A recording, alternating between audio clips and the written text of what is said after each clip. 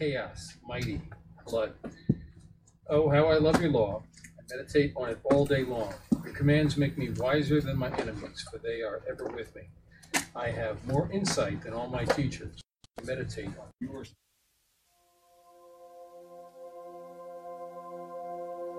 I have kept my feet every evil path, so that I might obey your word. I have not departed from your laws, for you yourself have taught me. How sweet are your words to my taste, sweeter than honey in my mouth. I gain understanding from your precepts, therefore I hate every wrong path. Nice, nice. Okay, let me read something from this day in history. November 8th. Yeah. Edward D. Griffin was born in 1770, the son of a wealthy Connecticut farmer. He went to Yale with the plan of studying for the ministry, but as he entered his senior year, he realized he was unconverted. Horrified at the idea of going into the ministry without personal faith, he turned to the study of law. That's John and Charles Wesley. I mean, they were ministers in the Church of England for years, and they didn't know the Lord. Yeah. We've got a lot of ministers in the world today that don't know the Lord. Anyway, in July 1791, Griffin fell ill on his sickbed. Feeling miserable, Griffin began to think, if I cannot bear this for a short time, how can I bear the pains of hell forever? Good question. These thoughts refused to leave him, and within 3 months, he had trusted in Jesus as his Lord and Savior and was headed for heaven. Not long afterward, Griffin began to question his decision to become a lawyer.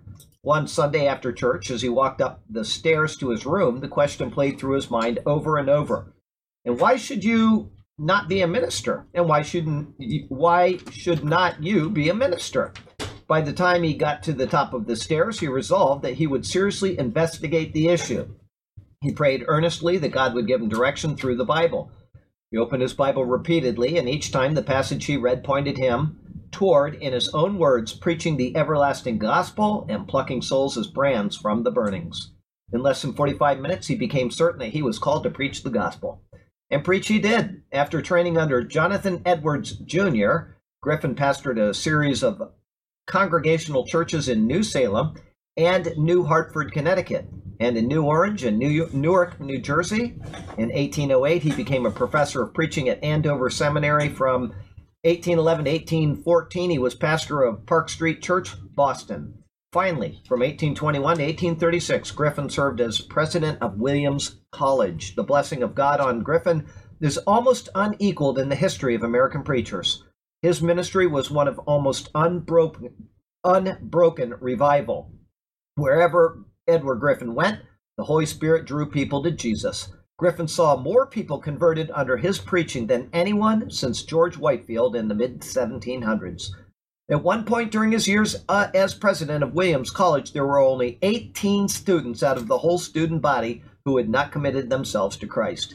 His passion for souls continued even as he was dying. To his grandchildren and to his servants, he gave a parting challenge to meet him in heaven.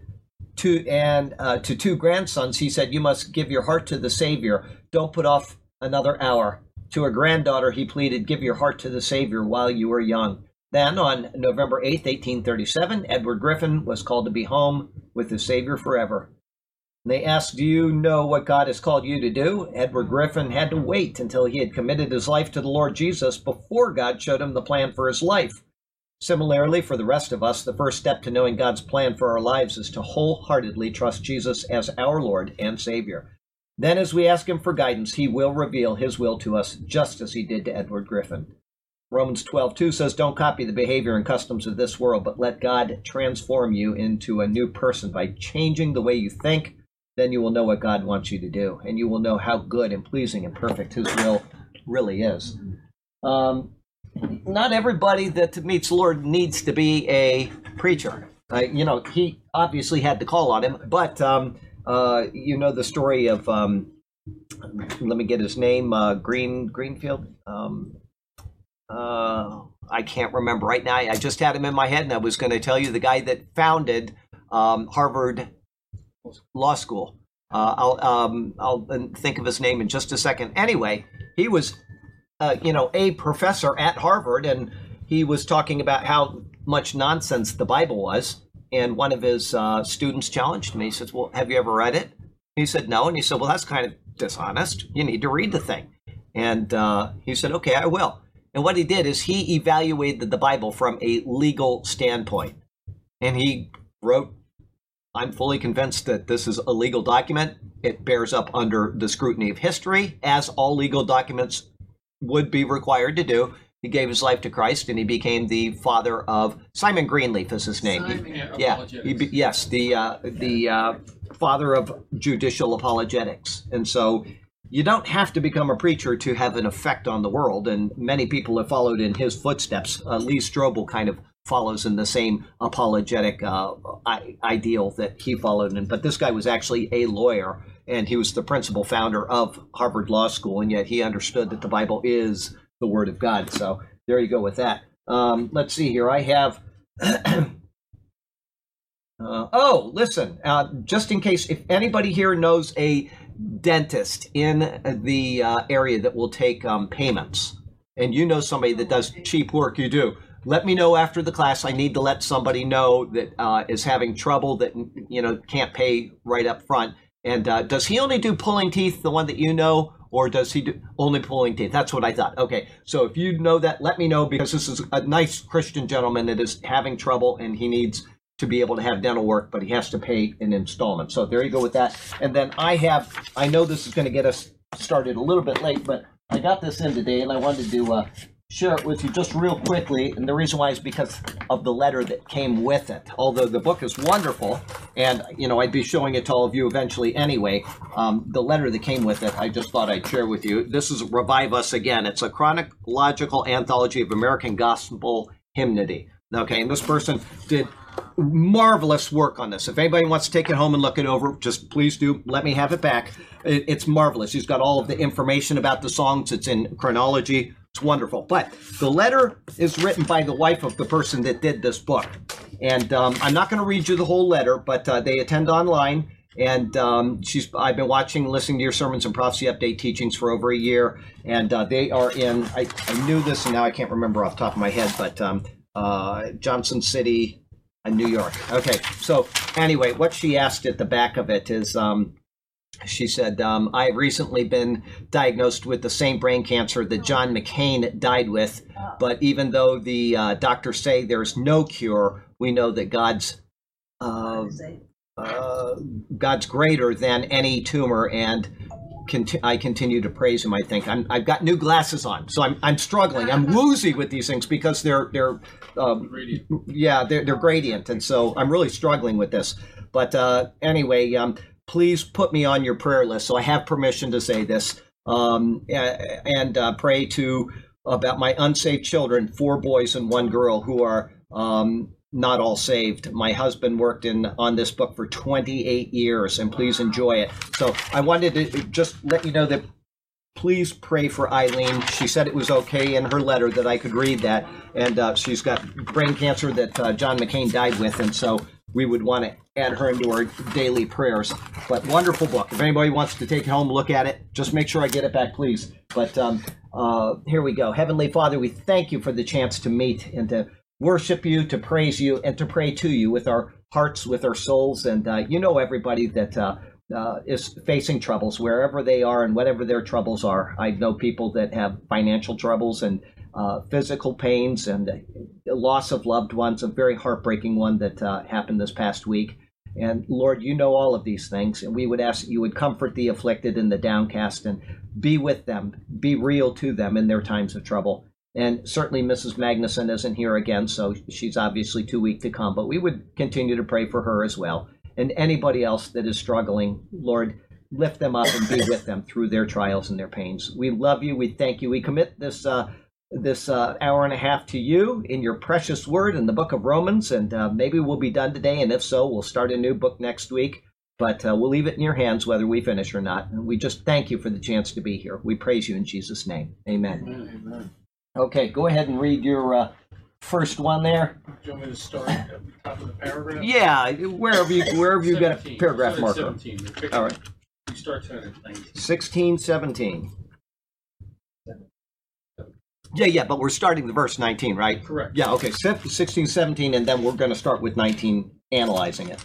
I urge you, brothers, to watch out for those who cause division and put obstacles in your way that are contrary to the teaching you have learned. Keep away from them. Such people are not serving our Lord Christ, but their own appetite. By smooth talk and flattery, they deceive the minds of naive people. Everyone has heard about your obedience, so I am full of joy over you. I want you to be wise about what is good and innocent about what is evil. Okay, we're just almost done with this book. I don't know if we're going to get done today, but we're going to try to do a marathon session. It'll be more verses than we've ever done, but we'll see how it goes. And if so, next week we'll start into something. But here's an analysis. Yours read almost the same as mine, so I'm not going to. For your obedience has become known to all. 4 refers back to the previous 2 verses, which Jim read. What he said about those who cause divisions and offenses precipitates this admonition. By staying away from such ungodly people, they had thus far been able to keep free from stain, and they had grown in Christ, being faithful and obedient to their calling. In order to keep them on that track, the words of this doctrinal epistle were shared with them. And we know this is certain because in Romans 1:8, he said this. Go back all the way to the very beginning chapter of the chapter 1:8. First, I thank my God through Jesus Christ for you all that your faith is spoken of throughout the whole world. So there you go.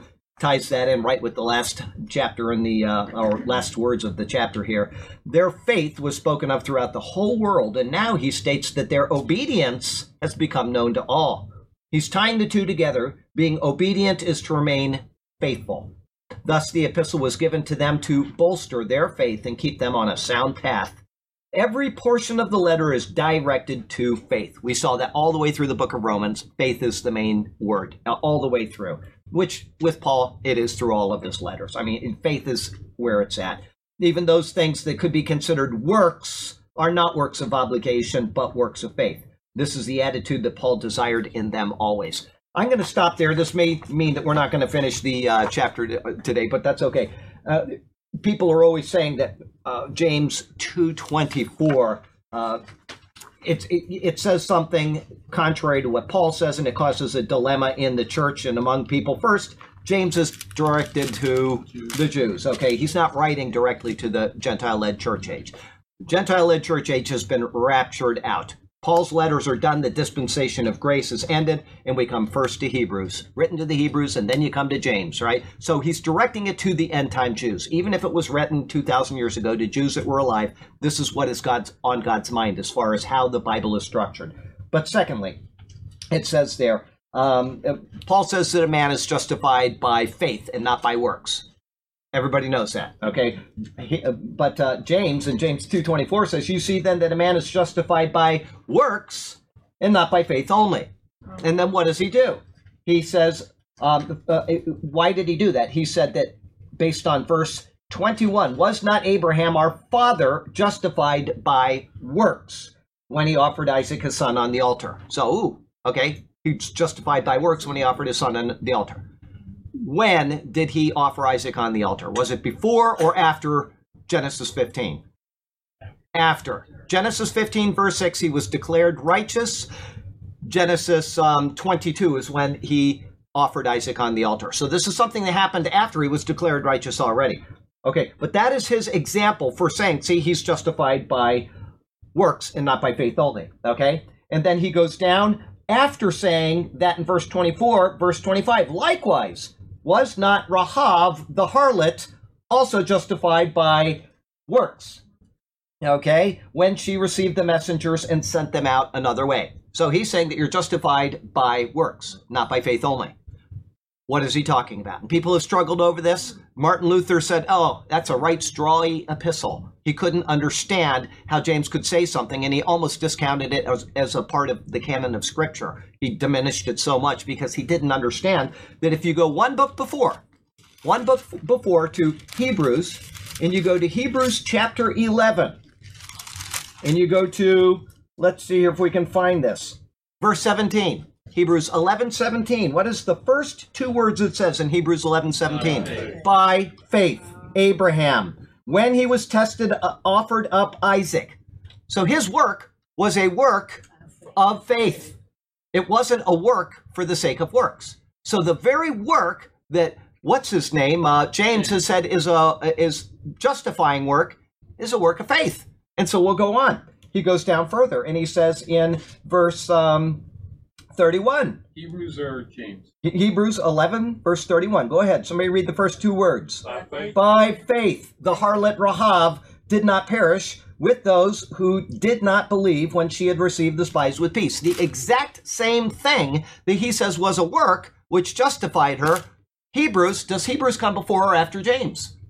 Comes before. It's the 58th book of the Bible. James is number 59. And so they've already determined that these were acts of faith. They weren't works that justified her in the sense of justification before God. They justified her faith. They justified his faith. It has nothing to do with the justification of righteousness. So I hope everybody understands that. I didn't mean to divert, but every time we come up to one of these, I love to bring up that as an example because people do not understand that. And hence we have Roman Catholicism, which bases their entire system of works on James chapter 2. All of it. They have to go there for that basis, and it's completely taken out of context. The context is Abraham was justified by faith. The context is that we are in the dispensation of grace. Paul's writings from the book of Romans to the book of Philemon. And then after that are the Jewish epistles, the epistles which are written in intent to the Jews of the end times. The church is gone. They are facing rebuilding a temple and going back to temple worship. And he is saying, no, don't do that. Don't do that. Christ is the end of the law for righteousness for all who believe. Go back and read Paul's writings and then read Hebrews, which we're going through right now, and you will understand. Don't do this thing. Jesus is greater than the angels. He's greater than Moses. He's greater than Aaron. He's greater than the law, the priestly class, the Levitical setup, everything. He is greater than. We need to remember that always, is that Christ is the end of the law for righteousness for all who believe. So, having said that, I don't remember where I was. Give me a second here. Yes, even those things which could be considered works are not works of obligation, but works of faith. Exactly as it says in Hebrews chapter 11 of the things that he says are works of justification in James chapter 2. This is the attitude that Paul desired in them always. In order to spur them onto this, he says, therefore, Fred, I have a wonderful evening. God bless you now. In order to spur them on to this, he states, therefore. This word asks us to go back and review what it's there for. In this case, it is referring directly to the first thought of the verse. For your obedience has become known to all. And because of this, Paul says, therefore, I am glad on your behalf. He's rejoicing in the recognition of the Romans they had earned through their faithful obedience. He's elated over it. Okay, just so you know, Freda can't drive in the dark. That's why she leaves this time of year early. So if anybody questions, she comes in, she talks, she loves being here, and then she has to go. But I'm so glad she's doing well because she's not had a good couple of days with sleeping. So praise the Lord for that. His words here would be comparable to a letter from, for example, Billy Graham. In the letter, he applauds the church for its high rate of conversion to Christ. This would be a most notable because Billy Graham is, we all know, an evangelist, or was. Being noted for great evangelistic efforts by a great evangelist would be a note of high commendation. This is similar to what Paul is saying to the Romans. However, despite his happiness, he adds in a warning. He says, but I want you to be wise in what is good and simple concerning evil. Hence, he gave them the warning in verses 17 and 18. By highlighting these ungodly people with their perverse agenda and then contrasting them to the recognition of those in Rome, he was hoping to instill in them how to not let their faith diminish or get sidetracked. In this admonition, he uses the same type of thought as Jesus used when speaking to the disciples that he was sending out to Israel. That's found in Matthew chapter 10. We'll go there really quickly. Matthew 10. He uses the same type of speaking that he did, that Paul does here. In Matthew 10, and we're going to go to verse 16. Behold, I send you out as sheep in the midst of wolves. Therefore be as wise as serpents and as harmless as doves. Same type of thought that Paul is giving the Romans right here, right now. So, like them, Paul desired that the Romans would be wise in all good things, but be harmless and simple in faithful obedience. Got a life application here. Our work can be summed up in one verse from the Lord's mouth. This is the work of God, that you believe in him whom he sent. What is that? That's 529, I think. 629. Good job. I was going to have to cut off your toe, but I'm not going to do it. 629. Good job.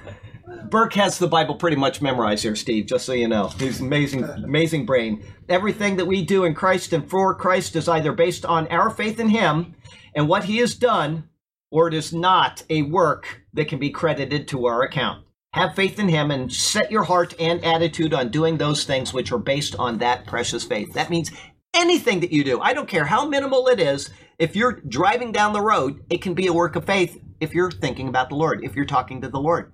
Because you don't talk to somebody that doesn't exist unless you're crazy, right? So anything that you do in faith is a work that will be rewarded. Anything you do that isn't in faith will get no reward. Bill Gates has given away billions of dollars to AIDS research, and he will get zero rewards because he is not in Christ. What you do for Christ, as small as it is, praying for other people. You know, you're stuck in bed and you can't get out. Pray for other people. Lord, I know I'm here and I'm here for a reason. Let me use this time wisely. It's an act of faith. You don't have to do big things for Christ to be rewarded. You just have to do great things, and great things are acts of faith. All right, 1620. The God of peace will soon crush Satan. Woo! I love that. Say it again. Charlie, you scared me. That's okay. God of peace will soon crush Satan under your feet. The grace of our Lord Jesus be with you.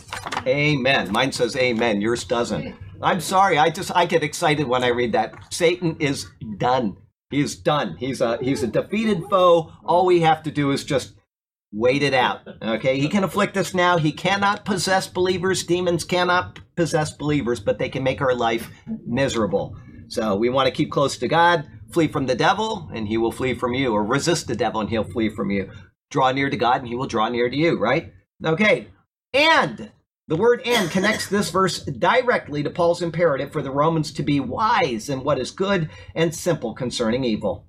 By doing this and following the instruction given in the epistle, the God of peace will crush Satan under your feet shortly.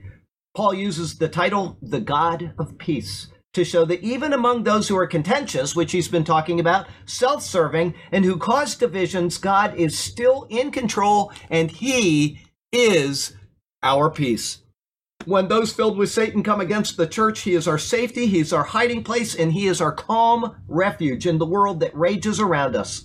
The thought that he will crush Satan under your feet goes all the way back to Genesis 3. Thank you, verse 1. Absolutely. Let me read that really quickly just so you've got it. And while I'm saying that, does everybody here know that John and Kathy are in Israel right now? They stayed with Sergio, out in Arkansas. They come and they went to the projects with us. Yeah, I'm jealous. They're over there right now, but they spent a day with Sergio and Rhoda. I got some pictures of them having dinner together, and oh boy. What chapter? Genesis chapter 3. Let me take there. It says, now the serpent. Oh, I'm sorry. I said 3 verse 1, but that's not. I want 3:15. I think. Behold. I will put enmity between you and the woman, and between your seed and her seed. He shall bruise your head, and you shall bruise his heel. Depending on the translator, might say crush his head, in which he's done. The head is crushed. Okay, so I got to change. I got to put a 5 there because I cut off my 5. It's 3:15. Anyway, the work of Christ as the suffering servant is past. It is over. It is done. The church is currently engaged in the spiritual warfare which rages around us. That's in Ephesians 6. If you want to read it, you read the whole chapter. That's the spiritual warfare that the church is in right now. Okay? And the work of Christ will be completed when he returns and vanquishes Satan forever. Not 3 ever, not 2 ever. It is done forever. Okay? And eventually he will be cast into the lake of fire. Revelation chapter 20, verse 10. Great. Can't wait. We'll all be standing there watching it happen, I hope. I like your 2, 3, forever. Forever. All 4 corners of the earth. There's nothing missing. Forever. Okay. And this will occur as Paul states shortly. It is the same word used in Revelation 1:1 and 22:6. Behold, I come quickly. Behold, I come, when speaking of the things which must occur shortly. Because of this terminology, the church has picked up on the notion that it must have happened already. but shortly from our perspective cannot be applied to God. To him, a day is like a 1,000 years, and 1,000 years is like a day. Where is that found? Psalm 90, verse, anybody? 4. Good, very good. And 2 Peter 3, verse 8. Yeah, very good. You guys are amazing. Okay, so shortly doesn't have to mean that God has failed if it hasn't happened yet. Almost 2,000 years after the epistles and Revelation were written, we're still waiting, but shortly is coming. Further, the Greek word for shortly is tachē. It's often translated as quickly and rather than shortly. In other words, where it can mean quickly. I'm coming quickly, not just shortly like he's going to be here tomorrow, because that can lead people to think that, wow, it's already happened. And, if you're a hyper, praetorist, you believe that Jesus didn't just do his work and there's no prophecy left. He actually came in AD 70. That's crazy. Like I said, that's a heresy. Why? Because we take the Lord's Supper every single week. And the purpose of the Lord's Supper is to remember his death until he comes. If he's come, there wouldn't be any point for that. So preterism is just, it's crazy theology. Anyway, the same word can mean quickly. All right. Another wholly unfounded explanation used by preterists is that this is speaking of either the destruction of the Jewish temple in Jerusalem in AD 70, or the establishment of Christianity by Constantine within the Roman Empire. People use this verse to justify that kind of stuff. Again, these are completely unfounded explanations because Romans is a part of the Christian Bible. It's a part of what we use in our doctrine today. And therefore, it applies to the entire Christian era, which is going out. Okay? If it was meant that this verse was fulfilled, then he would have said, well, then it's fulfilled and do the other stuff, but don't do that. No, rather, this pertains to all of the Christian era. There's a time when we are going to be taken out of here. This will be done. Good evening. Can we help you, ma'am? All right, so here we go. Ongoing today. Yes. We still have Satan actively working against us. There are dividers within and foes without. Every church has them, okay? Dividers within, foes without. To claim that Satan is crushed under our feet is completely contradictory to the truth of the world around us. It is rather crummy theology. Be assured and comforted. Christ is coming again, and he will shut up Satan for 1,000 years, and then he will eventually toss him into the lake of fire. Until then, we will suffer trials, we will have woes, we will have tribulations. We're not a prosperity teaching church here, okay? We don't name it and claim it. We trust in God's provision, and he always provides what we need when we need it, but it may not be what we want. He meets our needs, but maybe not our wants, okay? We can't claim a BMW and expect to get it. But we also have refuge in the God of peace. And because of this, Paul finishes the verse with a thought which is extremely close to John's final words at the end of Revelation, where he says, the grace of the Lord Jesus Christ be with you always. Amen. That's right. Last words of the Bible. No matter what our headache or affliction, no matter who the enemy is or who comes against us, and no matter what we do, which is contrary to the salvation we have once for all time received, we are secure in the grace of Jesus Christ. We have the absolute confidence that he has our eternal souls securely in his capable hands. Paul desires us to remember this, and then he finishes with amen, or so be it. Life application. Preterism does not align with either the Bible or with the events in the world around us. I'm sorry, it doesn't do it. It is faulty. It causes us to divert our eyes from what God is doing in redemptive history. Israel's disobedience in no way negates God's faithfulness.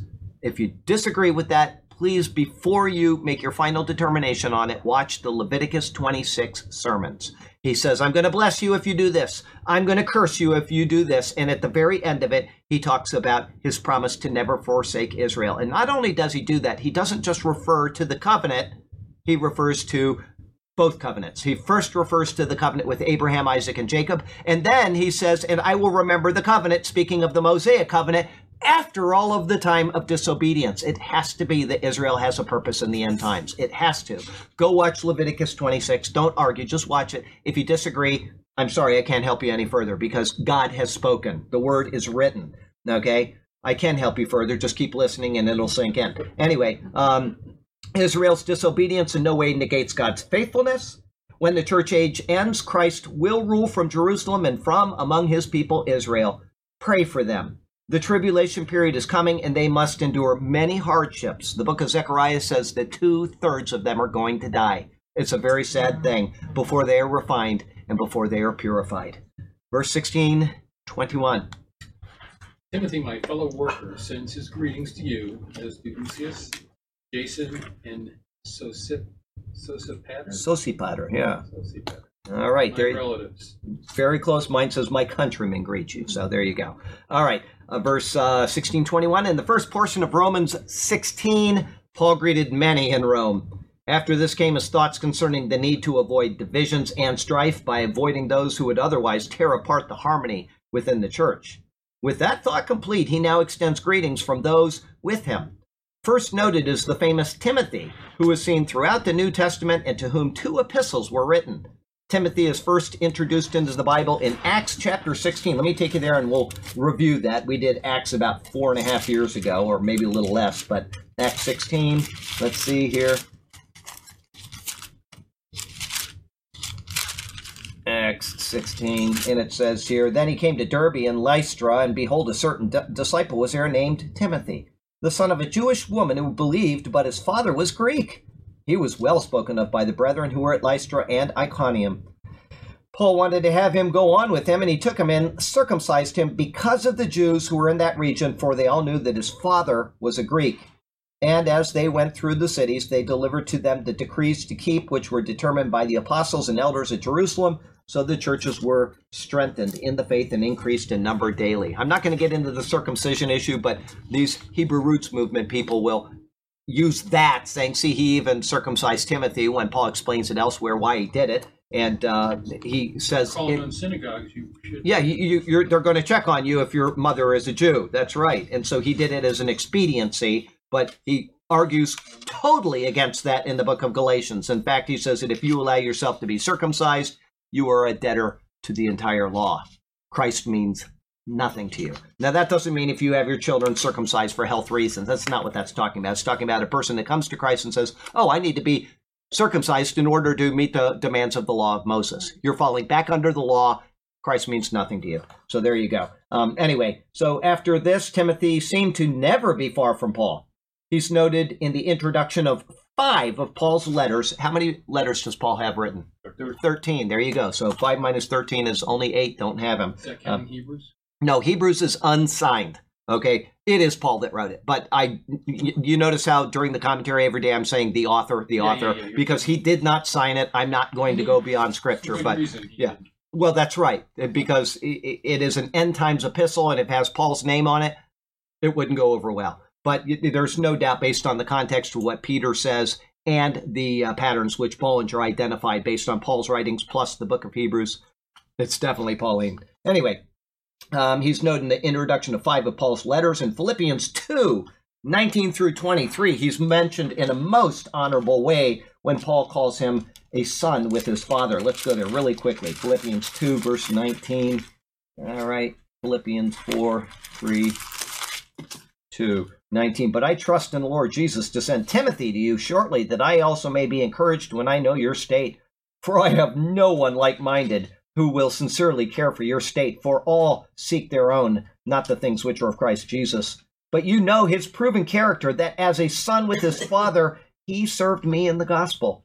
Therefore, I hope to send him at once, as soon as I see how it goes with me. But I trust in the Lord that I myself also shall come shortly.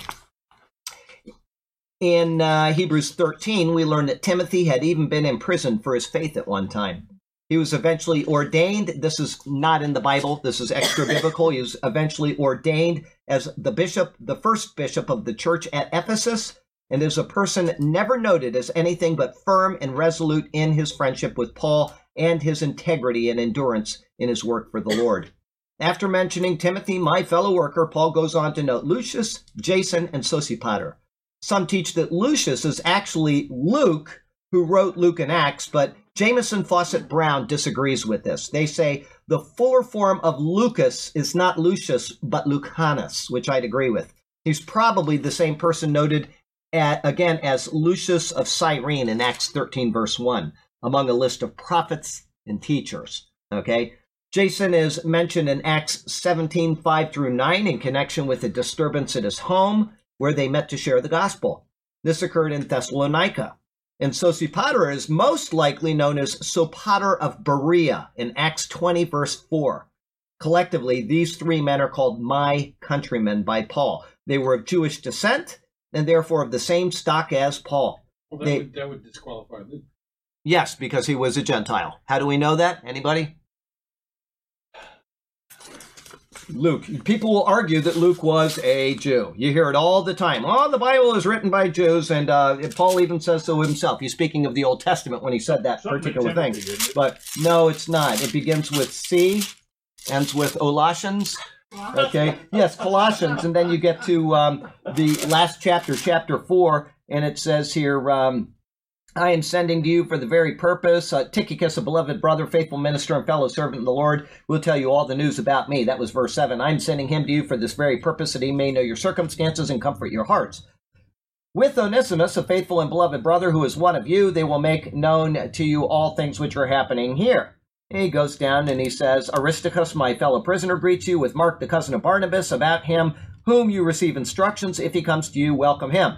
And Jesus, who is called Justus. These are my only fellow workers for the kingdom of God who are of the circumcision. They're Jews. And then he goes down in verse 14. He says, Luke, the beloved physician, and Demas greet you. He's there with Paul. Paul says that these are the only Jews with me. He then mentions Luke. Luke is a Gentile. Yes, thank you. So there you go. Let's see here. Collectively, they were Jewish descent. I said that. They each had extended their greetings to those in Rome and at the same time added both a note and credibility to the letter Paul penned to them. We're going to make it. We're going to be done with this today. All right, life application. Consider how faithless many people are. We were talking about that at lunch today, weren't we? We had Thai food for lunch and dinner. I can't wait to get home. All right, let's see here. When trials or troubles come along, they fly off like a bird.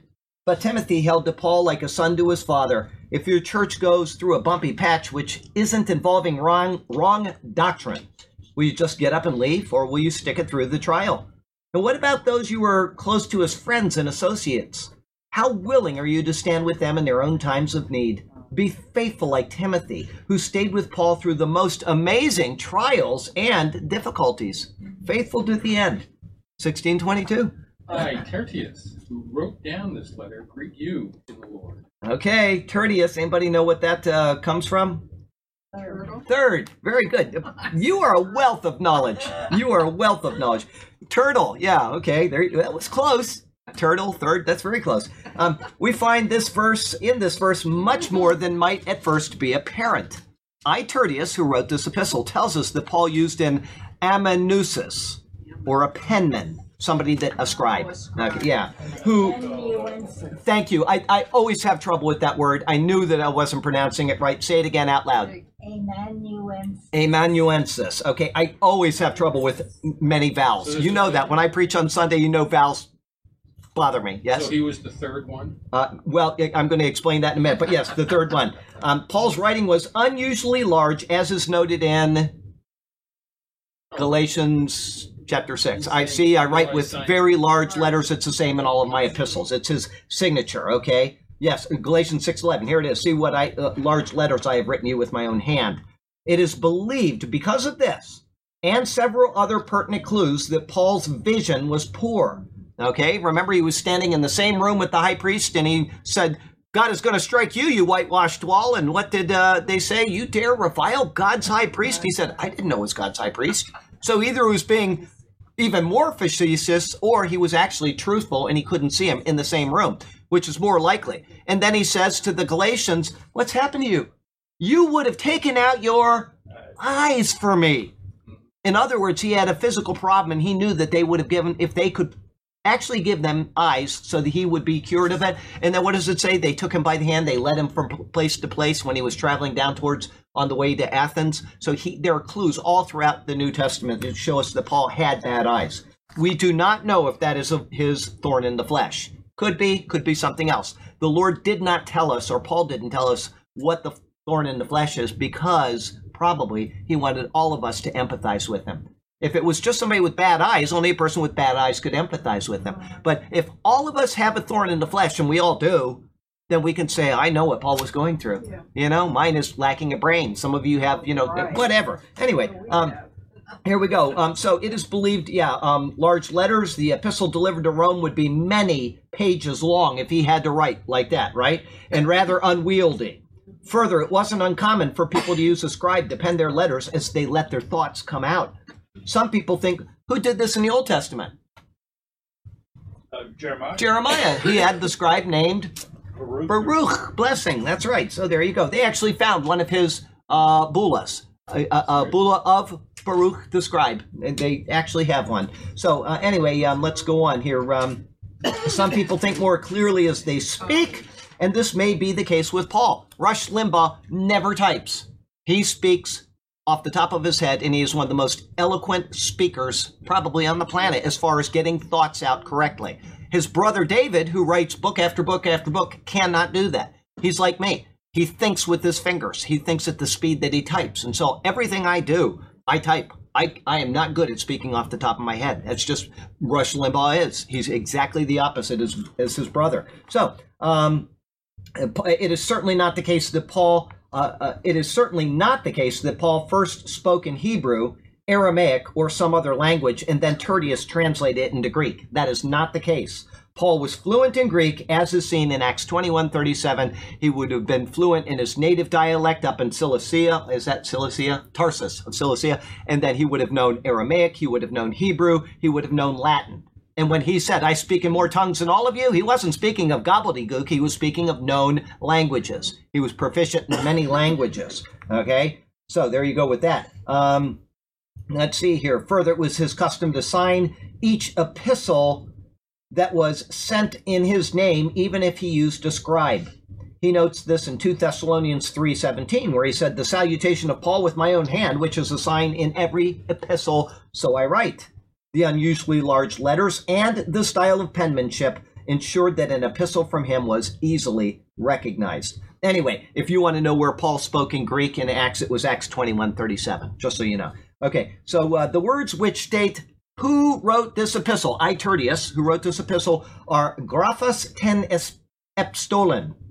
It means wrote, not translated or interpreted. I wrote. The substance of the letter is Paul's entirely. Tertius simply put words down as he received them. His name Tertius is a Latin name, and some have tried to connect it with Silas, who is noted in Acts 13 times, from Acts 15 to Acts 18. This does not seem likely because Silas is named so prominently in Acts by that name.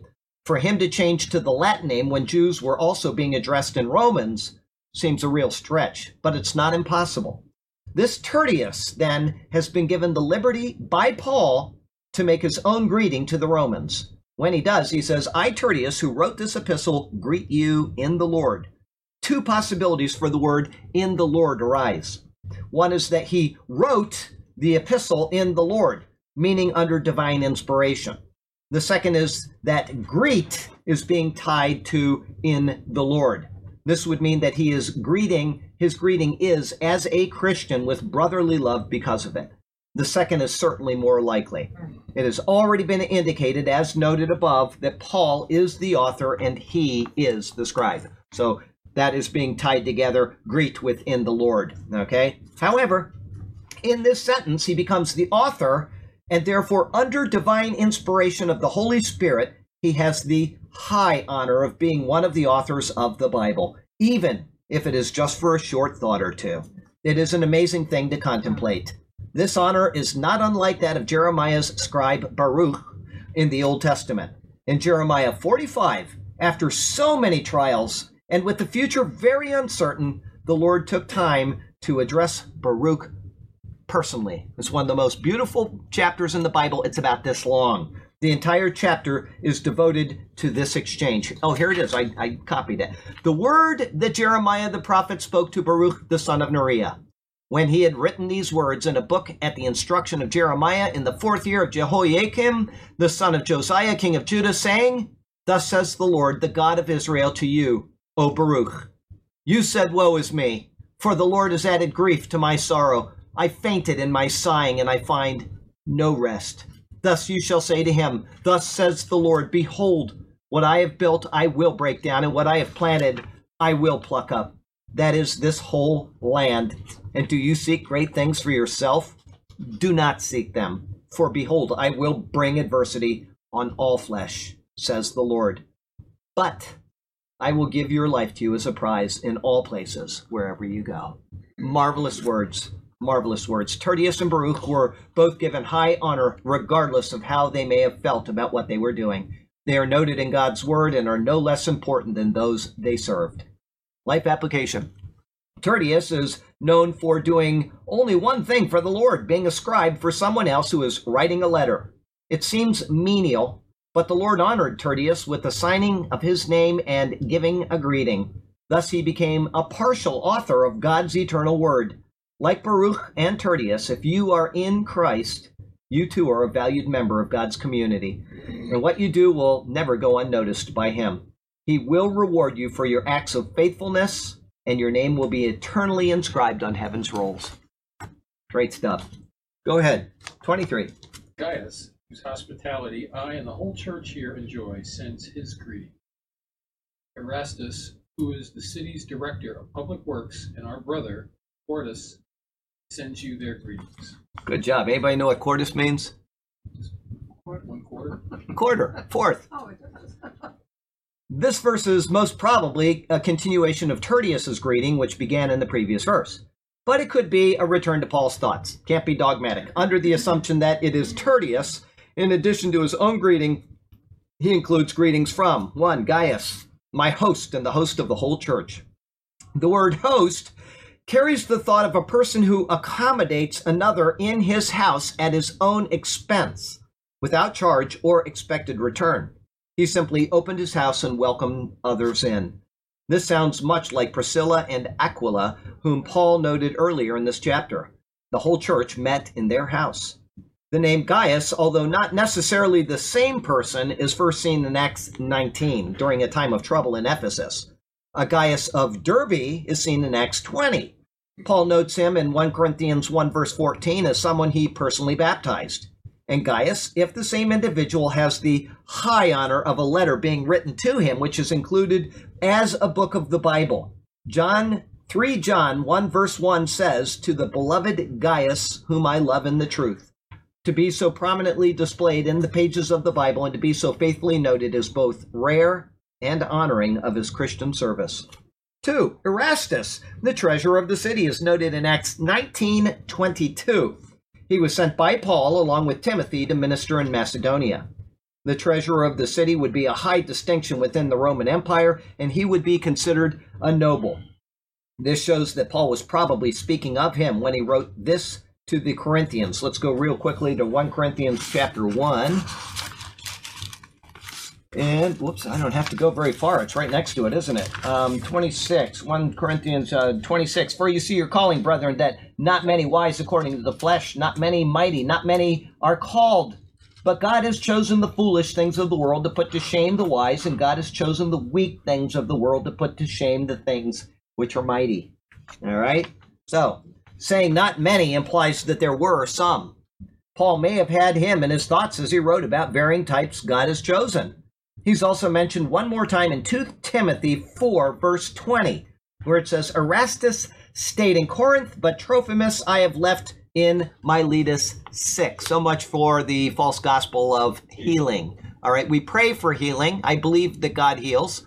I do not believe in faith healers. There's a big difference between the two. I believe in faith healing, but not faith healers. That's why we pray for this lady today. It's because we believe that God can do it if he determines to do it. If he chooses not to, that's his sovereign right. He may have a purpose that we don't know about, okay? But Paul did not heal, what's his name, Trophimus. He left him sick in Miletus. He did not heal Timothy. He was with Timothy for years, and he always had stomach problems. He said, drink a little wine for your constant stomach problems, right? He said, Epaphroditus almost died for the sake of the gospel. right? He didn't heal him. They were praying for him. They were worried about him, but he didn't heal him. Paul healed when the Lord inspired him to heal and not at any other time. Faith healers. Turn off that stuff on your TV. All right. Let's see here. Other than these things, nothing is more said about this guy in Scripture. 3, Quartus, a brother.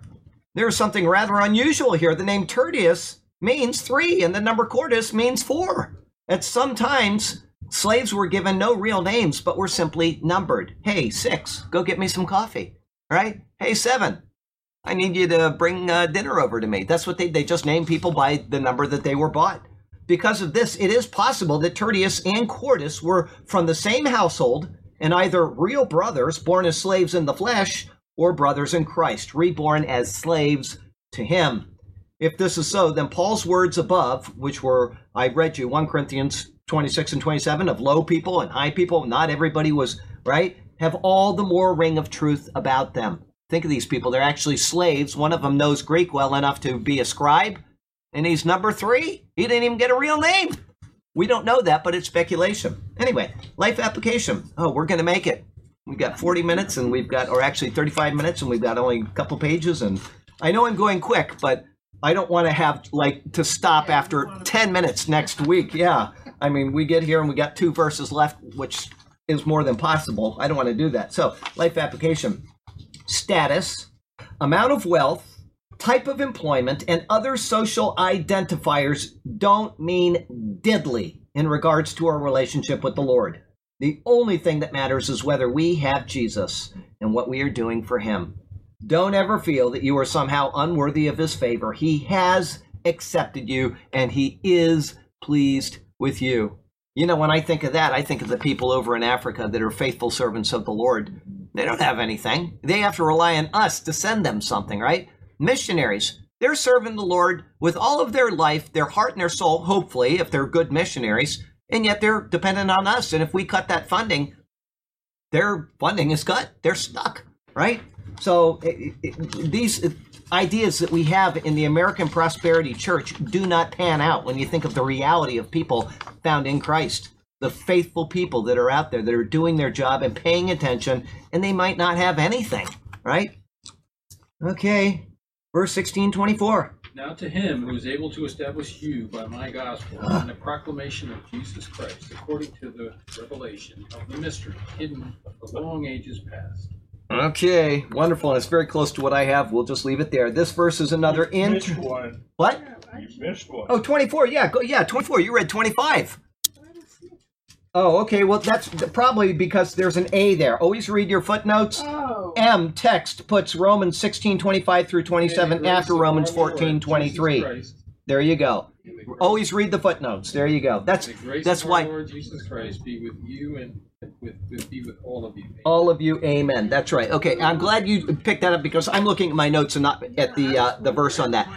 There are differences between the Alexandrian text and the Byzantine text. Okay, some of them are rather significant, like this one is missing an entire verse. Okay, not one of these differences is doctrinal in nature. Not one. People say that this takes out the blood. Well, guess what? It adds in the blood where it's missing in the Byzantine. Okay, this is standard. Okay, I'm not going to argue with this with people, but I prefer to use the Byzantine text. That's why I use the New King James Version, is because it has these in the clear text, not in the footnotes. If you have a Bible that doesn't have footnotes and it's missing that verse, you ought to not be using that Bible because you don't know. But if you, as I say, always forget commentaries. Commentaries are 99% useless in Bibles because you get one little paragraph on a page that may have 400 pages worth of theology on it. Okay, but the footnotes are invaluable. They will tell you what the Samaritan Pentateuch says, what the Dead Sea Scrolls says. It will tell you what the difference in the Septuagint is. Those are where you need to know the differences because I don't care what version of the Bible you use. There will be differences, which are, we are men. We are men. And we take God's word and all we can do is our best with it. Okay, so if you have a Bible that does not contain footnotes, I wouldn't use it at all. I would make sure you have one. And I'm talking about footnotes which speak of the textual differences between the Alexandrian, the Byzantine, and possibly other lesser texts, okay? The same is true with the Hebrew. You've got the Masoretic text, which is what I use when we preach. When I preach to you in the Hebrew, I always refer to the Masoretic text, okay? If I don't, you will know it because I'll say the Greek Septuagint says, or, the Samaritan Pentateuch says this, but, okay, I will let you know those differences. And sometimes there are differences, but the main thing that we want to understand is that in 1947, God gave us the Dead Sea Scrolls. He has confirmed his word. The differences are minimal at best. None of them are doctrinal that I would say that changes the intent of Scripture. There are a couple things that I would prefer you would use the Dead Sea Scrolls or the Greek translation which supports the Dead Sea Scrolls, such as his soul shall see the light of life in Isaiah 53, which is not contained in the Masoretic text. Why? Because the Jews knew that that pointed to a resurrection. There are about 5 or 6 points. One of them, I bring it up from time to time, is Psalm 22.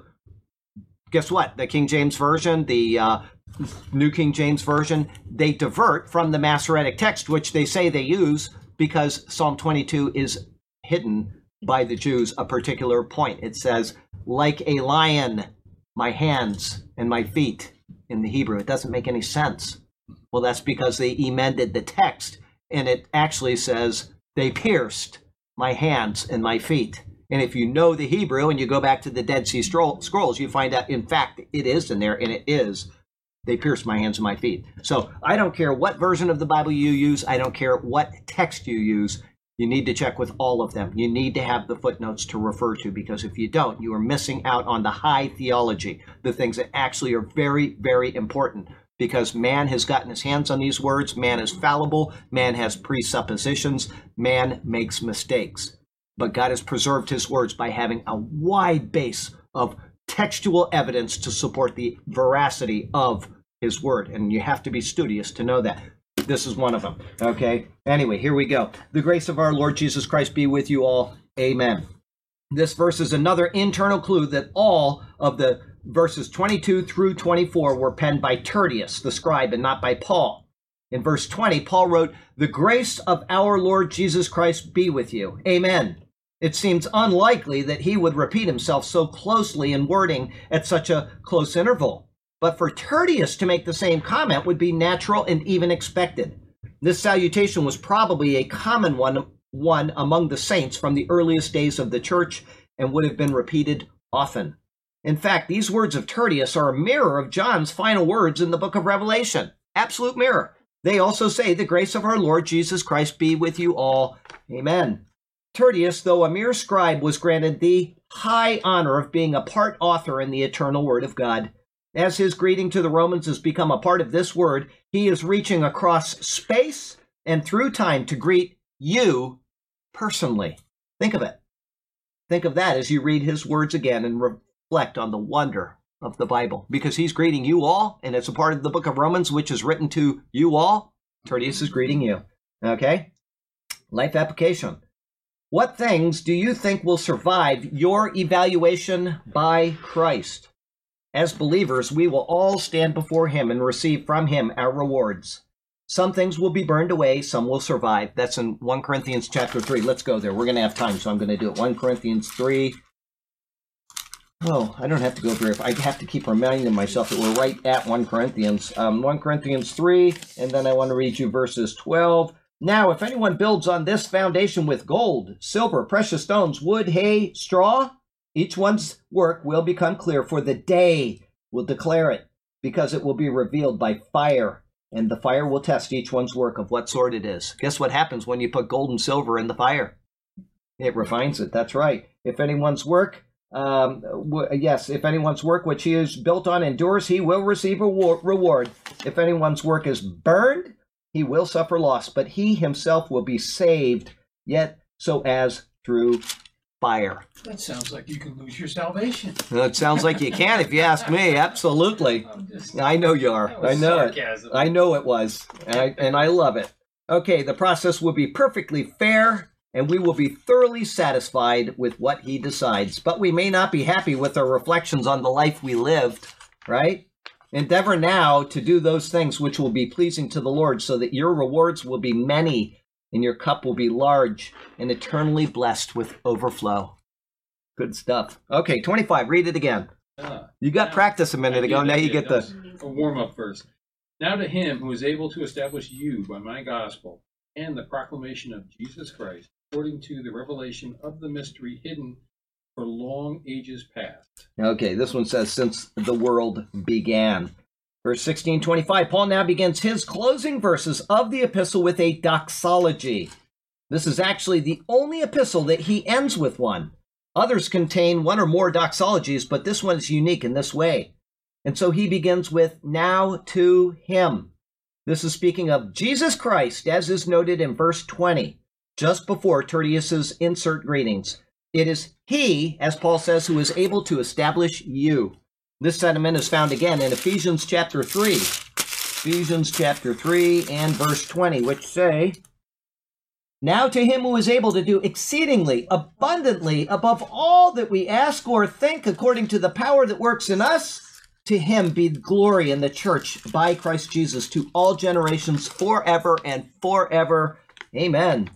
All right, the process, wait a minute. The work that Christ has begun in us as recipients of his offering of grace, he is fully capable of establishing and continuing in us. All right, back in Romans chapter 1, Paul wrote these words concerning this very precept. Romans 1, verse 11, for I long to see you, that I may impart to you some spiritual gift, so that you may be established. That is, that I may be encouraged together with you by the mutual faith of both of you and me. All right, so his hope was to impart some spiritual gift that you may be established. Now he notes that it is the Lord who in fact is able to so establish them. And this, as he says, according to my gospel. In other words, the doctrines which were set forth in this epistle written by him. This gospel is entirely Christ-centered. We were predestined for salvation because God foreknew us, Romans 8:29.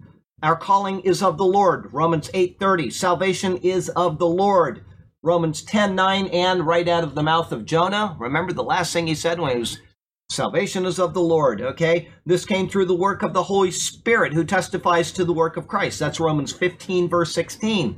And glorification is of the Lord as well, Romans 8:30. Everything that Paul wrote about was of Christ.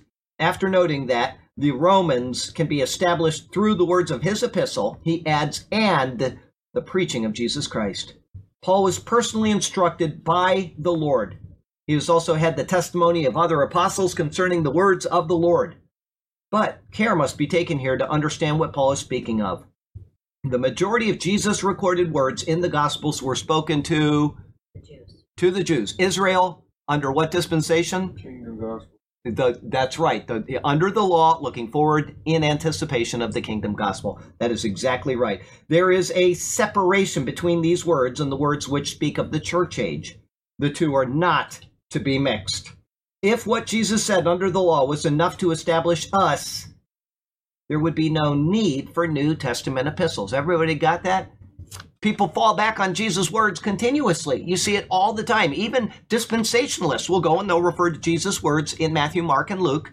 And they'll say, see, this is what I read a commentary today in the Table Talk. It's an older one because I don't get it anymore. But I was reading a commentary and the guy was speaking of being a light of a city on a hill. He wasn't speaking to us. All right. It's true. We can be a light. You can use that metaphorically. I have no problem with that. But that is not what Jesus was saying to us. He was saying it to the Jews in Israel about a particular issue there. If you want to say this is metaphorically speaking, that's fine. If you take that verse and you quote it, that he's speaking to us and that we're supposed to do that, that's mishandling that. Anyway, and people do it all the time. Make sure that you understand that the difference between Paul's letters, which explain Christ's work in its completion, and what Jesus said, which was looking forward to something completely different and under the law, which he was getting ready to fulfill on our behalf. Okay, so, and like I said, there's a separation. The two are not to be mixed because if they are, we wouldn't need the New Testament epistles. Anyway, but there is a need because the church age and the kingdom age are spoken to Israel are in fact separate dispensations. Mixing these two then often leads to erroneous doctrine. And this is absolutely certain because Paul's gospel and the preaching of Jesus Christ mentioned here are according to the revelation of the mystery kept secret since the world began. That's his words. Read it again. According to the revelation of the mystery kept secret since the world began. This is how God does things in redemptive history.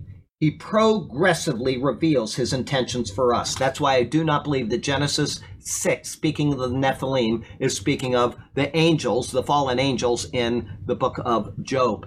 God progressively reveals he is speaking about the two lines of people, the sons of God and the sons of men. The sons of God are the chosen line. The sons of men are the fallen people, the Nephilim, the fallen ones. Nephal is the Hebrew word from which that is derived. And guess what? We have Nephilim coming up in the book of Numbers. Doesn't make much sense to have the whole world wiped out and have the fallen ones wiped out with them just to find out that there's more fallen ones all of a sudden in the book of Numbers long after the flood. It's speaking of the two lines of people. You have those that are fallen and those that are not. We were all Nephilim, believe it or not, at one point or another, because we were fallen. We were in Adam. We were not regenerated until we came to Christ. But God has set apart a line of people. If you disagree, that's fine. I don't argue with people over that particular issue. But it is not speaking. You're never going to change my mind on that. It is not something that I've already preached that passage. My mind is made up. Before I go to a passage, I always say, am I wrong in what I believe in this? But once it's done, the doctrine is set. I know that it's correct. Anyway, go watch that sermon. You'll agree with me too. Okay? Probably not. If you don't agree now, you're probably not going to agree, but let it go. Okay, so let's see here. Oh yeah, God does things progressively in redemptive history until Paul revealed these mysteries and those in his other epistles. Think of 1 Corinthians chapter 15. Behold, I show you a mystery. Therefore, Jesus could not have been speaking about the rapture in Matthew 24. No man knows the day and the hour. Because Paul, 30 years after Christ's death, burial, and resurrection and ascension, said, behold, I show you a mystery. He's speaking of the rapture for the first time, unveiling it for human understanding. Something is going to happen in the twinkling of an eye. It is not speaking of the rapture in Matthew 24 in any way, shape, or form. Okay, so having said that, Paul is the apostle to the Gentiles. He wrote back and forth in this letter to Jew and to Gentile, showing that both are acceptable in Christ and both are in need of Christ. The mystery here, this mystery that he's writing about, or hidden truth, is revealed through Paul. Before that, it was unknown since the world began. The word used here literally means in times eternal. All right, and that's another reason right here why I believe in the fallen ones, the Nephilim being the sons of men, being the line of Adam that is not regenerated. Because this is what they believed since the world began. And now he's saying the Jew and Gentile are both grafted into this. There is no longer one line. There are people that can be accepted from all over the place. Okay? There were, in fact, hints of the dispensational model given all the way back in Genesis, such as clues that Gentiles would, for a certain time, assume the banner of redemption, the church age. Does anybody remember where that is? It's right in the prophecy of Noah over his sons, and it is what establishes the entire structure of the Bible after that. The entire structure. Do I have time? We better not. Real quickly, Noah blessed his sons. He said that Shem gets the spiritual blessing. I will do it. If we don't finish, we don't finish. Here we go. I'm going to take you there very quickly. It's going to be Genesis chapter 9. The entire structure of the Bible is based on what he says to his sons right here. He says, cursed be Canaan, a servant of servants, he shall be to his brethren. And he said, blessed be the Lord, the God of Shem, and may Canaan be his servant. I did this in a previous Romans update. You can go back and watch that. May God enlarge Japheth, and may he dwell in the tents of Shem. The tents of Shem, you've got the law, you've got the Jewish Shem. And then all of a sudden, you've got the ending of that. Everything up until the point of John is all Shem. And then John mixes. All of a sudden, something is happening. There's a mixture. You get to the book of Acts. You start with Shem. You end up with Japheth. Japheth continues on to Philemon. And all of a sudden, it gets back to Hebrews, Shem. He is dwelling in the tents of Shem. And from there, the structure of the entire Bible comes clear. based on Genesis chapter 9. We won't go into any more than that. Go back and watch that particular one. You will understand what God is doing in the pages of Scripture with that. Anyway, let's see here. Hidden truth, Paul revealed it. Where was I? Yeah, the church age. These hints were concealed until the events came about. Only in hindsight can we fully grasp what the illusions we were given back there actually meant. The mystery was secure until it was fully revealed after the coming of Christ. This concept of hiding and revealing things is actually noted right in Deuteronomy 29:29. The secret things belong to the Lord our God, but the things revealed belong to us and our children forever. That's right. That was 8 ever. This forever. There we go. Okay. God in his infinite wisdom has taken man through various dispensations in order to show us that in any situation, we are utterly dependent on him and his open hand of grace and mercy. Life application. All hail the work of Jesus Christ, which reconciles us to God. 1626. But now, revealed and made known through the prophetic writings of the command of by the command of the eternal God, so that all nations might believe and obey him. Okay, little different structure, but same words. We're going to go with it because we've just got a couple more minutes. This thought continues from the previous verse, which spoke of the revelation of the mystery kept since the world began. It is the mystery which is now made manifest, according to Paul. What was concealed is now revealed. What was hidden is now openly seen. What was secret is now made evident. This begs us to ask, how is this accomplished? And the answer is found in the Bible itself. Paul says it is by the prophetic scriptures made known to all nations. The Hebrew scriptures were eventually translated into Greek, the main language of the empire at that time. Thus, they were accessible to all nations at that time. The Greek translation of the Old Testament, known as the Septuagint, the writing of the 70, was known throughout the world, and it's still known today. It predates Christ's coming by about 200 plus or minus years. All right? Because they could be retranslated into regional dialects from the Greek or surrounding languages very easily. What God had kept for so long among a small and almost isolated group of people in an obscure tongue, meaning Hebrew, was now ready to be made known to all nations. This Greek translation, known as, here it is, the Septuagint, or the LXX. That's because L is 50, X is 10, X is 10, the 70, okay? And is the most quoted text of Jesus and the apostles. When you read anything that they say it is written, Paul writes it is almost always the Septuagint. Jesus' words in Scripture are almost always from the Greek text, not the Hebrew. Okay. However, the book of Hebrews is, I think, exclusively from the Septuagint. I don't think he quotes the Hebrew at all. Anyway, here we go. Let's see here. Where was I? Oh, yes. But just as important as it was to have the Scriptures, which testified to the coming Messiah, and the work of God in Christ, it was just as important that he actually came in fulfillment of the prophetic word. Through his coming, those hidden mysteries, which told of him, could clearly be understood. As Jesus said to the Jews of his day when speaking of their scriptures, the body which comprises the Old Testament, you search the scriptures. It could be an imperative, or it could be he's saying, well, this is what you do. Either way, you search the scriptures, for in them you think you have eternal life, and they are what testify of me. He's saying everything in the Old Testament. And you go through these sermons with us, Genesis, Exodus, Leviticus. You can watch them at home. They're all recorded. Ruth, Jonah, and Esther. We've done all of those, and we're in Numbers right now. Every word of it keeps pointing to Jesus. Every word of it. Everything within the Old Testament scriptures testifies to the coming Christ and God's plan of redemption in history. Everything now found in the New Testament scriptures testifies to the accomplished work of Christ and God's continued plan of redemption in history. It is all about Jesus. The mysteries have been made known, and even those mysteries which are still future are explained in some part, such as the rapture of the church. Okay, we don't know fully. We know it's going to happen. It's a guarantee. 1 Corinthians 15, 1 Thessalonians chapter 4, Revelation 4, verse 1. They all tell us the rapture is going to happen, but we don't have all of the details. Okay? And all of this is, as Paul says, according to the commandment of the everlasting God, El Olam. It is God, timeless and eternal, who issued the decree that these things should be. Here it is. In the Old Testament, he is called El Olam. El is God. Olam means to eternity. He is eternal and unchanging, and thus his commandments, when issued from eternity past, are eternally relevant. Nothing he has decreed can fail to transpire.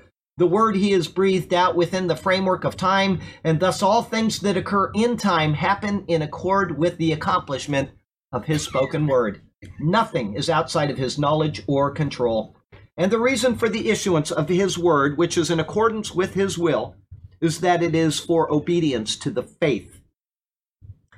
This thought ties us directly back to Romans 1, verse 5, which said, "Through him we have received grace and apostleship for obedience to the faith among all nations for his name." This is the third or fourth time he's used chapter 16 to tie right back to chapter 1. He keeps doing it. He's summing up what he introduced way back there.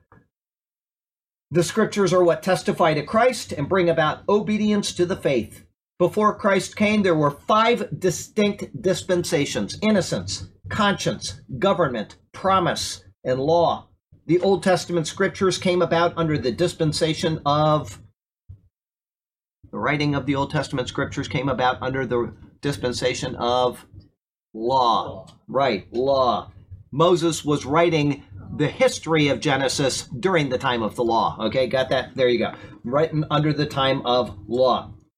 And let's see here. Dispensation of law, and they set up a temporary system of government until faith was revealed.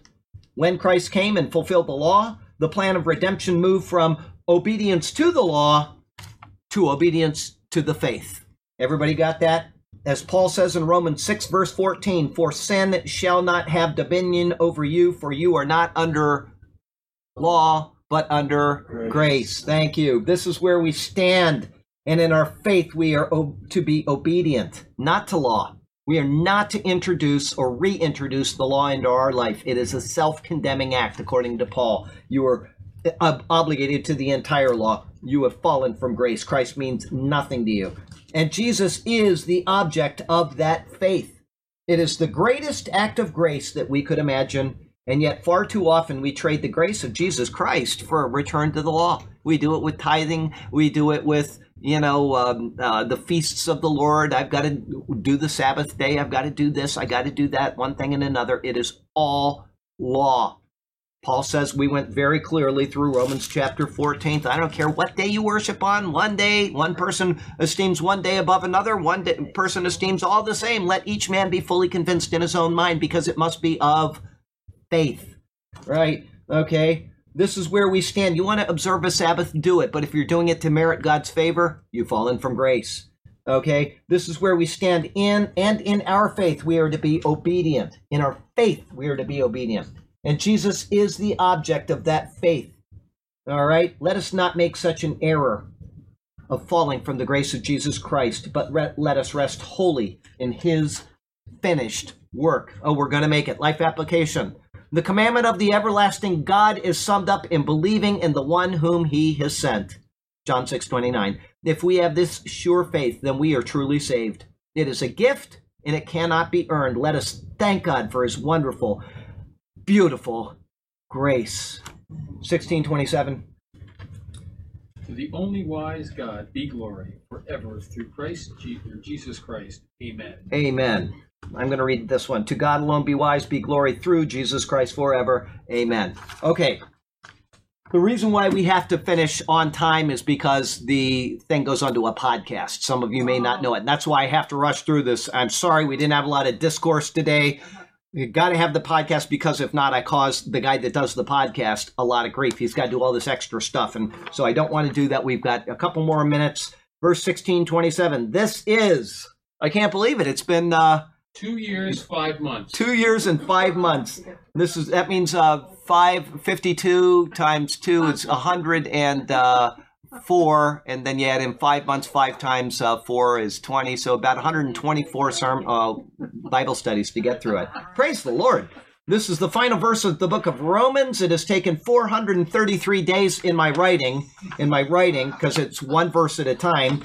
It took 433 days to get here, and it has been a wonderful journey of discovery and edification. Hey, Hebrews is 303 long. I mean, the people that are reading that have been there a long time, and they've got a long way to go. I mean, it's a long book, but I got to tell you. Anyway, we'll go on. From the hand of Paul, in this verse, he finishes his doxology with the reverent and exalting words, "To God alone wise. Through his wisdom, he fashioned the heavens and the earth. Through his wisdom, he created man.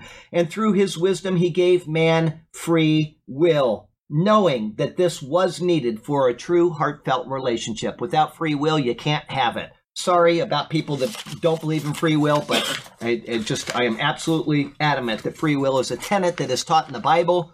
Just like the Trinity, it never says the word Trinity, but guess what? It is stated there. And the doctrine of original sin, it never uses that term in the Bible, but it is taught. All right, so he gave us free will, knowing that this was needed for a true heartfelt relationship. Man fell, but God initiated the plan that was in his mind before creation. Jesus Christ would come to reveal his very heart and to be the one to restore us to him. And so it is to this wondrous creator who alone is wise, be glory through Jesus Christ forever. Amen, according to Paul. Jesus is, as Colossians 1 tells us, the image of the invisible God, the firstborn over all creation. In Jesus Christ, the fullness of the Godhead dwells bodily. When we look out into the stars and even to the furthest galaxies, or when we look into the smallest subatomic particles, we see the wisdom of God displayed in the work of Jesus Christ. And further, he is the mediator between God and man. Thus we offer our glory through him. The word is dia in Hebrew, I believe. I'll have to check it, but it probably is dia, which means diameter, dia through, okay? Through him. And we behold the glory of God through him as well. Paul has shown us time and again in this epistle that Jesus is our meeting point with God. Thus, in order to be reconciled to him, whether Jew or Gentile, it must occur through the person of Jesus Christ. Therefore, from this epistle, we discern the heart of the gospel and the way to be reconciled once again to God. Romans 3:10, there is none righteous, no, not one. Romans 3:23, all have sinned and all fall short of the glory of God. I added the second all in there. Romans 6:23, for the wages of sin is death. Romans 6:23, but the gift of God. You've got the wages, you've got the gift of God is eternal life in Christ Jesus our Lord. And Romans 10 verse 9, that if you confess with your mouth the Lord Jesus and believe in your heart that God has raised him from the dead, you might be saved. No, it doesn't say that. It says you will be saved. You ask, you believe in faith, and it will be granted. God sent Jesus to live the life we cannot live. He lived the perfect life, never sinning. He gave his life in exchange for our sins, and God raised him from the dead as evidence of his sinless perfection. The offer is made. Receive Jesus and receive his righteousness. Choose wisely. Choose Jesus. Life application. Romans shows us the love of God in Jesus Christ. His work is fully capable to save us and to reconcile us to God. Now because of him, we stand justified before God apart from deeds of the law. Let us never forget that we are saved by grace through faith, and let us never attempt to set aside that grace by attempting to be justified by our deeds. Let us rest wholly upon the work of God in Jesus Christ, our Lord. Amen. Quoted Colossians, probably should have been Hebrews. Hebrews. He's the image of the invisible. No, that's Colossians 1:15 through 18. He is the image of the invisible God. You're thinking of sustaining all things by his word, which is Hebrews 1 through 3. But it says the same thing in Colossians too. So yeah, that's okay.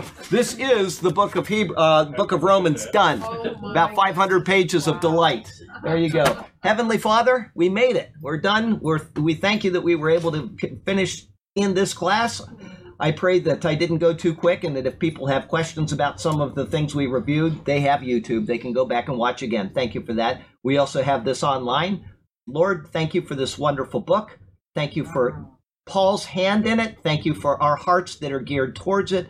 Thank you for everybody that has been a part of this study, and I pray that they have been blessed by it. I pray that you will continue to bless them with it, and that their walk in you will be one of soundness, steadfast faith and perseverance in Christ and not in deeds of our own. Thank you for Jesus Christ our Lord. All hail Jesus Christ our Lord, and it's in his beautiful and exalted name that we pray. Amen. Oh, we made it in time. All right, next week we'll get into something else. And I don't know yet. I've been asked several different books. I think I know what I'm going to do. I've been asked that. I know that several times. I don't think I'm going to do that, and there's a reason why. But I think I know what I'm going to do, but we'll find out next week. And let me put the camera back for you. And we'll say goodbye to everybody out there. Great. Yeah, well, I got one.